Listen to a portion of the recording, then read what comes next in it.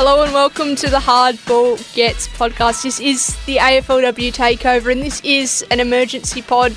We've rung the siren, not the AFL siren, we've rung another sort of, An emergency siren. An emergency siren, and we've got the gang back together because there's been some massive news out of the AFLW in the past 24 hours. On Monday, Fremantle coach Trent Cooper, one of our two local mentors, was sacked, not offered a new contract after the disastrous season the Dockers have just, been through. Only 3 wins for the year, but still he's steered them to 4 finals campaigns in his 5 seasons at the helm. Had them in a prelim final in literally April earlier this year, but apparently it all wasn't enough to see him hold his position at Fremantle. Amy, let's kick things off with you. You probably are most familiar with Trent, having spent a few years under him as an assistant coach. What did you make of the news? I was pretty shocked actually. Obviously, hard to take considering, they did have a real bad run with injuries and probably didn't go as well in the draft as they probably had hoped for this season, and probably had a few hiccups in the off season as well, between seasons. So they're challenges, but I was definitely shocked that he had been sacked. But that's football clubs, aren't they? They're pretty ruthless. Yeah, one thing that I looked at as well, and I've been reading across different forums and just trying to get, I guess, a lens of what people feel. But mainly the West Australian. Yeah. Yeah, obviously. I said reading at the start. And it was one of the things that struck home for me was, he took over when it was 2 years of second last type positioning for Freo. Finals, and a bad year, and with all the circumstances we were just mentioning.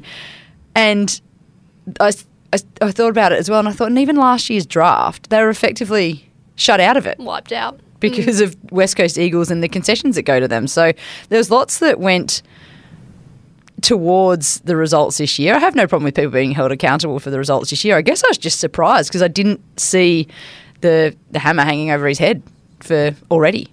And maybe one more year. The one bad year is the sample size we're working off. But the Fremantle have said as well, which I don't know if I agree with, to be honest, but they've said that we didn't factor in past performance into this decision, and it was a decision only made future remotely based on this one season. I found that really strange, to be honest, that you wouldn't factor in what someone has done for your club and the relationships he's built. Yeah, I also saw something, and Cottage, you were involved in the company for a while, the organisation for a while, but referring to their strategic plan, which is to have a premiership in AFL Men's and AFLW by 2025, 2025. Plus 2. Yeah. So even referencing that, it's quite a pressurised situation when it's... For who's coming in. Yeah. Yeah, definitely. I also worry about, for who the head coach is going to be, how that is going to affect any results. I think it's great having a strategic plan and that for a football club, but we still continue to compare, and they're just completely different competitions. And I think we need people inside those clubs that have lived and breathed AFLW as a women's football, rather than looking at it from a men's lens, and then sort of saying, oh, we need to do it like this because it worked here. I think they're two completely different things, and I think although we want the same pay and we want the same conditions, we still have to see it in a different scope, and that's what I worry about. I don't think a head coach is going to change that. I think it's the people around that head coach and the people in the facility and in the management that need to have that niche or that nous for women's football. And until that changes, I don't know. That's what I worry about the most. So one thing that I wasn't sure about, and Cotters and Eliza, you could probably actually shed light on this to me, was Trent working full-time in the role as head coach? Because I know cricket went through this where they created full-time athletes, but the coaching system wasn't full-time, so they had a disconnect immediately as to how they could resource and how they could run the program. So they had to reconnect that back in, and then other states have full-time coaches and part-time athletes. And again, the coach is sitting there in the office with going, I don't see my athletes, I can only see them 2 hours after work. Is there still a disconnect in AFLW on those grounds? I'm fairly certain that he was still doing relief teaching in some of his seasons as head coach, which is remarkable to even think that someone who's got such an important role as a football club is still trying to fit in hours at high school and do relief teaching. But Amy, I'm not sure whether that changed this year. It did, yeah. The last couple of seasons he has been full-time, as far as I'm aware. Obviously, his hours during off-season do change because during the season he's obviously there longer, so his hours just sort of reflect that as a full-time sort of salary. As far as I'm aware, he was for the last couple of seasons sort of in that full-time basis. But before that became a thing, he definitely was doing that relief teaching in the off-seasons to sort of pick up those couple of days a week that he wasn't getting on a full-time basis. And let's just go through a bit of the process of how this came to be. So obviously you had the on-field results, which you have to say played a part in what's unfolded over the past 24 hours. But what interests me is also the greater timeline, in that literally this time last week he was heading up exit meetings with his line coaches, going through meetings with players, saying this is what you need to work on and improve when you get back next season. For all... Yeah, in every respect, he was the head coach of the Fremantle Football Club right up until literally Friday, when I was supposed to be interviewing him on that day, and then we pushed it back to this week to do it in the week of the best and fairest and sort of tap into the All-Australian squad. So in 48 hours, something has changed pretty significantly, because on Monday he's gone. So from what I've sort of gathered in the past 24 hours is there was an end-of-season review. This involved player feedback from across the whole department, really.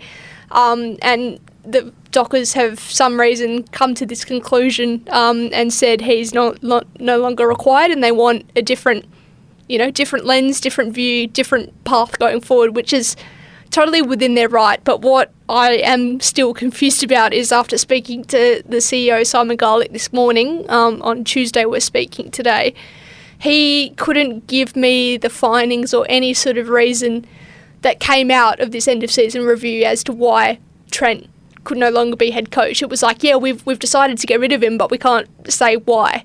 Right. Do we need more accountability for these decisions? Oh, that's a football question across everything. I always feel like administratively speak a lot more generally and make decisions and don't get held very accountable to having to explain and justify, whereas a coach sits down after a game and you better know exactly your percentages, exactly everything, and within 5 minutes of sitting down and speaking to the media. But, yeah, I'm not surprised at all that admin is speaking generally. Yeah, and they've got to sort of keep their head on and try not to say the wrong thing, because they don't want to look or be judged for their decisions, and they continue to be able to do that. But a head coach always has that, where they're always judged for their actions and what they do, and they often do take the flack for the football club. And it's a tough gig, because you're sort of always in the spotlight, and then when people that aren't in the spotlight aren't happy, they often get the final say. So it's an interesting way to look at it. So if they're restarting and refreshing, what do you reckon the targets are? Or sometimes when these things happen and they seem quite abrupt, it's because they already have someone lined up. But what do we reckon the targets are? Well, funny you say that, because I did put this question to Simon. I read your minds. I was like, what would the girls want to ask Simon if they've got him on the phone? And he said no, they absolutely don't have someone lined up, and they're going to go through very extensive process. Of course, they've got a pretty long time to do that now, with the next season not being until August next year. But if you have to look at targets, there's a Cara Antonio, freshly retired. Too soon. I'm stumped. That's it. Yeah. Who else did we say in our group chat? I think we said Amy Lavelle, didn't we? Yeah, I think we are. I think that name got thrown up. I know what you're talking about. But no, yeah, who would be options, I guess, locally, let alone this is where it gets tough. The business is changing as well. We've spoken once before about recruiting interstate players now. Yeah. It could be coaches interstate as well if that's the fix, or if they're going to do due process, they've got to go Australia wide, surely. I think they will. I think they'll invite applicants from across the country. They said it's going to be far, it's going to be wide. We're going to find the best person for the job. Another name that springs to mind, Lisa Webb. She was highly respected, I think, before she went across to the Bulldogs earlier this year. But there's names are going to emerge, and some of them we might go, huh, what? And some of them will go, that's a great fit. They should, no wonder they're in contention. But it sounds like they're going to try and do it as quickly as they can without rushing it. If that just completely conflicted myself, but I think whatever they do, they need to not just look at that one position. So I think it's really, really important as a football department, as an AFLW football department, that yes, if you can get an experienced coach and you want an experienced coach, what they may be heading for, they need the people around them that know women's football and have lived and played it and been part of that to be part of it. So someone like Juddy, if she's not going to be a head coach, you need someone like her as a senior assistant who's lived and breathed AFLW and knows what's required and sets a professional standard. They're the sort of people that you want at the club in order to build a better culture and a more professional standard, rather than continuing to go with other people that may be from the men's side and putting them in just because they are experienced, but are they experienced in the right areas? Yeah, that's a great point. I think if you're going to go down the restart and refresh, you've got to build the entire house properly, and the experience in the women's game is really vital. I agree with you. That's a great point. So that rules out my prediction of David Mundy then? It doesn't mean he can't be. It doesn't mean he can't be in there. That was the throw at the stumps. I was like, oh, you know who else is recently retired? Yeah. And has a lot of experience, but absolutely not quite in the women's space. Sorry, David. It's a mix, isn't it? It's finding that balance of both, and that brings the credibility across all those areas. So anyway, I wish them luck, because it's not been fun watching both WA teams not do well in season 7. So I'm looking forward to season 8, hopefully. Fingers crossed as I say that. Yeah. All right, let's take a look at the finals just gone with our 2-minute warning. Kick things off with the Friday night clash between Melbourne and Adelaide. This was an absolute belter. In that first quarter, I was just thinking, how the hell are Adelaide going to keep up this intensity for a full match? Because they were throwing absolutely everything at the Ds, got them on the hop, kicked the first 3 goals, and then suddenly the Ds dominated for the next 3 quarters.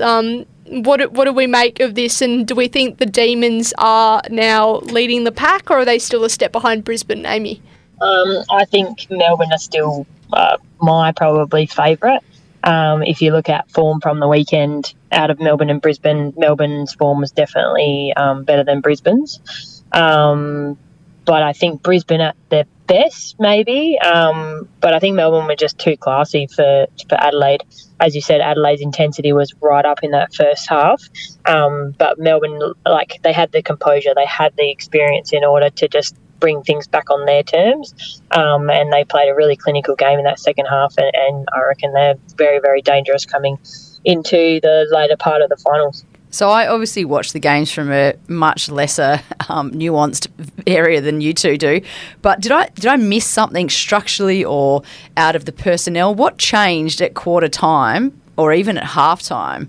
The way Adelaide started and the lead that they had, and then the fact they got shut down completely for 3 quarters and Melbourne just ran off with it. Did I miss a big major change?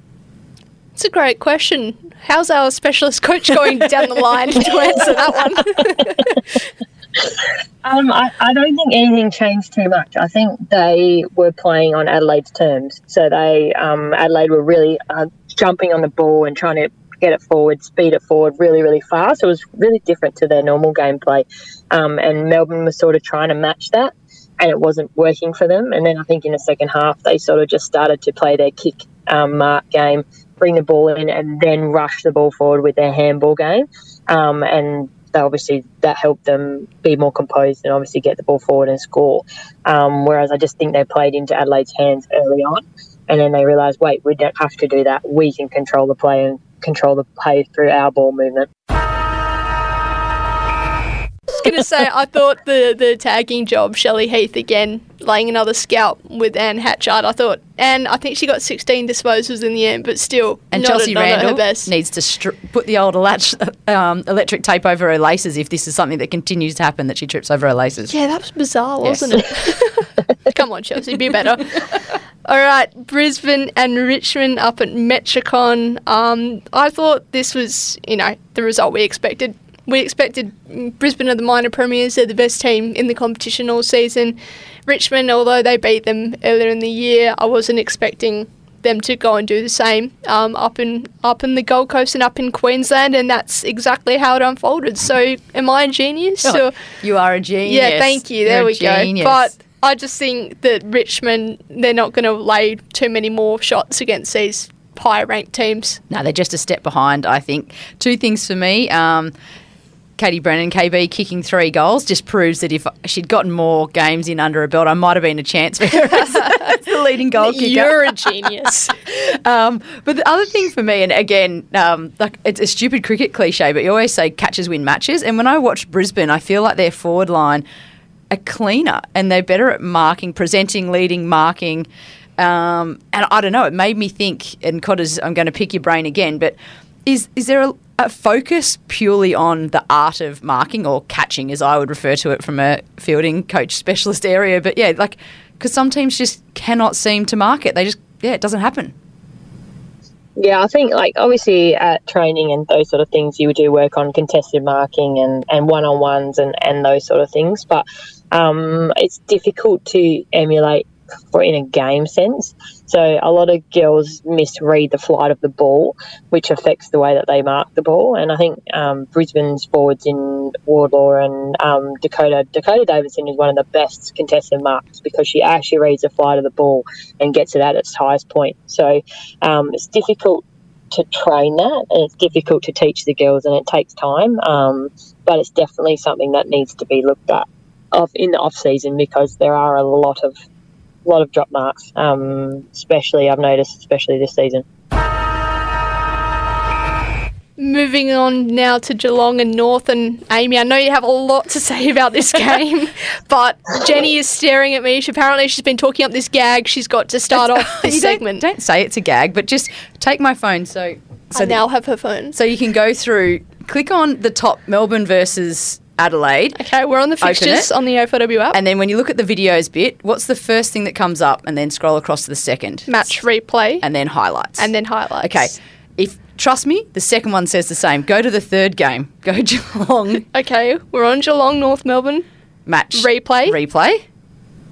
Press conference. No highlights. There's not been a highlights video uploaded.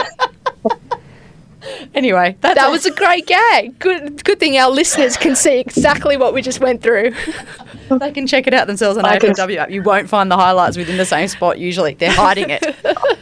I wouldn't put it on there either. I wouldn't want that to be a highlight of AFLW. If someone had never watched a game before, they might never watch one again. Your thoughts, Cotters, because I know you've got some.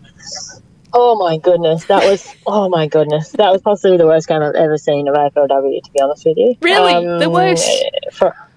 One of the most frustrating games. I had been out, at the pub for the afternoon for a couple of drinks with some friends, and I thought, I'll come home and I'll put the replay on.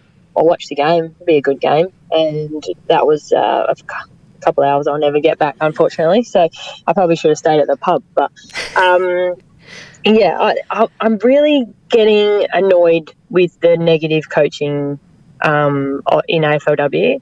The biggest, most alarming thing I noticed on that game on the weekend was Geelong had a spare defender, and so North Melbourne obviously equalised with a spare defender. But the way the game was played in the middle, didn't allow any goal scoring because they had a spare on each end. So if you're going to play a spare defender, you need to control the footy, because if you're just going to blast away and kick it forward, it's just going to be a game of pinball. So, and that's what it was. It was really difficult to watch. The skills were really poor, and I think the skills were poor as a result of the negative coaching that was happening. And all North Melbourne needed to do was just man up, and they would have probably scored another 3 goals, I would think. But yeah, it was really tough to watch. Feel free to ask for an edited version of this chat, because that's your job application right there. that piece of analysis. So right true. there. But the other thing, just quickly, is the pressure was pretty huge as well. I think that was probably a factor. Both sides were applying a lot of pressure. But before Cotters has the chance to challenge me on that again, let's move on. And the final game of the weekend, Collingwood and the Western Bulldogs. I think we all tipped Collingwood heading into this one, but the Doggies gave them a very decent run for their money. I probably thought the Magpies at one stage looked like they were going to run away with it, but the Bulldogs just didn't go away. But now I think the thing for the Magpies is all their injury concerns. They were battered and bruised at the end of this one. Yeah, I think that's when Bulldogs got back in the game. There was a couple of big hits on the Collingwood players, and they were obviously running out of people on the bench for certain periods of that time. And Bulldogs just got to run on, and they couldn't stop it. But I think they'd done enough work in the early stages of that game to obviously hold on. And Eliza James with four goals in a final, she was the best that I've seen of her. Yeah, so she was really cool to watch. She really got them into it, and that's what they've lacked probably all season is someone to score and to score a lot of goals for them, and she stood up for them, which was very helpful. But I think they're going to struggle next week with injuries. They still kicked 10 behinds as well, which is something that against the Melbournes, against the Brisbanes, getting further and further up the table, I think you have to take every opportunity and make it count for the maximum. So if they're a bit bruised and battered, that might be a step too far. But if they can fix that as well, then they'll challenge. We'll just take a look at this weekend quickly. And first of all Australian squad was released this morning. From a WA point of view, we've got Kiara Bowers and Emma Swanson, who have been the sole Eagle and Docker to make it, which is a little bit embarrassing and probably sums up the season our two clubs have had, but there was no one else putting their hand up. And from Brisbane, 5 players made the squad, which is the most out of the competition, probably sums up the season they had on the ladder. But do we think Swanson or Bowers will make the final cut? Amy, I'll introduce you so you can talk. Sorry. I think both of them should make it based on their numbers. I think they won't. I hope they do, but the likes of I was surprised that Ash Riddell didn't make it on that list either. So there's obviously a really good crop of midfielders in AFLW, and it's a tough spot to pick. But I do think that both girls probably deserve to be in the team. How about you, Jen? Well, I think Swanson potentially even, this might sound weird, a little bit more than Bowers. I sometimes think with Bowers, from watching her across this year, she's a tackle beast, obviously, and I give that huge tick. So if there's a spot for someone who purely gets to the ball and shuts it down, then pick her. But one thing for me when I was watching, I just didn't think her ball use was as elite, and as maybe it was because the rest of the team wasn't making it look as good. I don't know, but I thought that might be something perception-wise that might keep her out for the final. I think she was just so tired from carrying the rest of the side that she couldn't hit those targets because she was running around everywhere on the field. Good point. But my most disparity is to be number 1 in clearances and number 1 in tackles. Like, that's just a really strange stat when you think about it. So first to the ball. Yeah. But also not first to the ball because she's tackling people. Yeah, so gets the ball and then does she get it? Yeah. Does she exactly do that? She's like, I haven't had quite enough tackles today. Win the clearance, handball off to my opponent. Bang. But if you look at her actual stats without efficiency, she's had her best numbers. So she's probably had one of her best seasons in terms of statistically. But I do agree with you with her efficiency probably was down this year compared to previous seasons. But I think she's obviously probably had to do a lot more workload than usual, but absolutely. I wouldn't be surprised if she's a sort of smoky for the AFLW towards the end of the season. She might rack up a few 3 voters. So, especially in the losing games. The coaches rated her in the losing games, so bit of a watch this space on that. The big omissions for me were Kirsty Lamb and Talia Randall were both left out of the squad. I've seen their names thrown up a bit. I'm a big Lammy fan. Lamb for dinner. I think again you've got in the midfield. It's a tough position to sort of crack into that squad. So she might have just missed out, but I don't know. Like, you look at it every year and then you think later and you go, oh, what about her and what about her? But it's sort of tough to sort of put it positionally because so many girls that are the best players in their team, most of them are playing in the midfield. I'm just trying to think. Did I accidentally misread Randall instead of Riddell? Or maybe. Let me have a quick look. I just had maybe. Just for the sake of me not making an idiot out of myself, Jen can fact check that while we quickly just get some tips for this weekend's finals. And I've had another mind blank. Who's playing who? No, the only Randall is Chelsea Randall. Okay. Cool. So- I'm doing really well today. I can't remember who was in the AA squad, and I can't remember who's playing who this weekend. I've got you. So this weekend, Saturday, 12th of November, is Richmond, North Melbourne. Yeah, that huge 2,000 seat crowd. That's awesome. I'll have a great time with that. Also clashes with Matilda's game and WBBL. So What a missed opportunity. massive miss. I can't believe it. And then everyone's saying Richmond are hypocrites, and I'm like, I agree. Like, you can't, demand the biggest and best stadiums for yourselves. Refuse to go to Marvel Stadium in the men's AFL, and then suddenly, oh no, we'll take the 2,000 supporters, thanks. Yeah, exactly. Who wins it? I think Richmond. I'm going to go North. Yeah, I'm going to go Richmond, I think. Stick with the team above.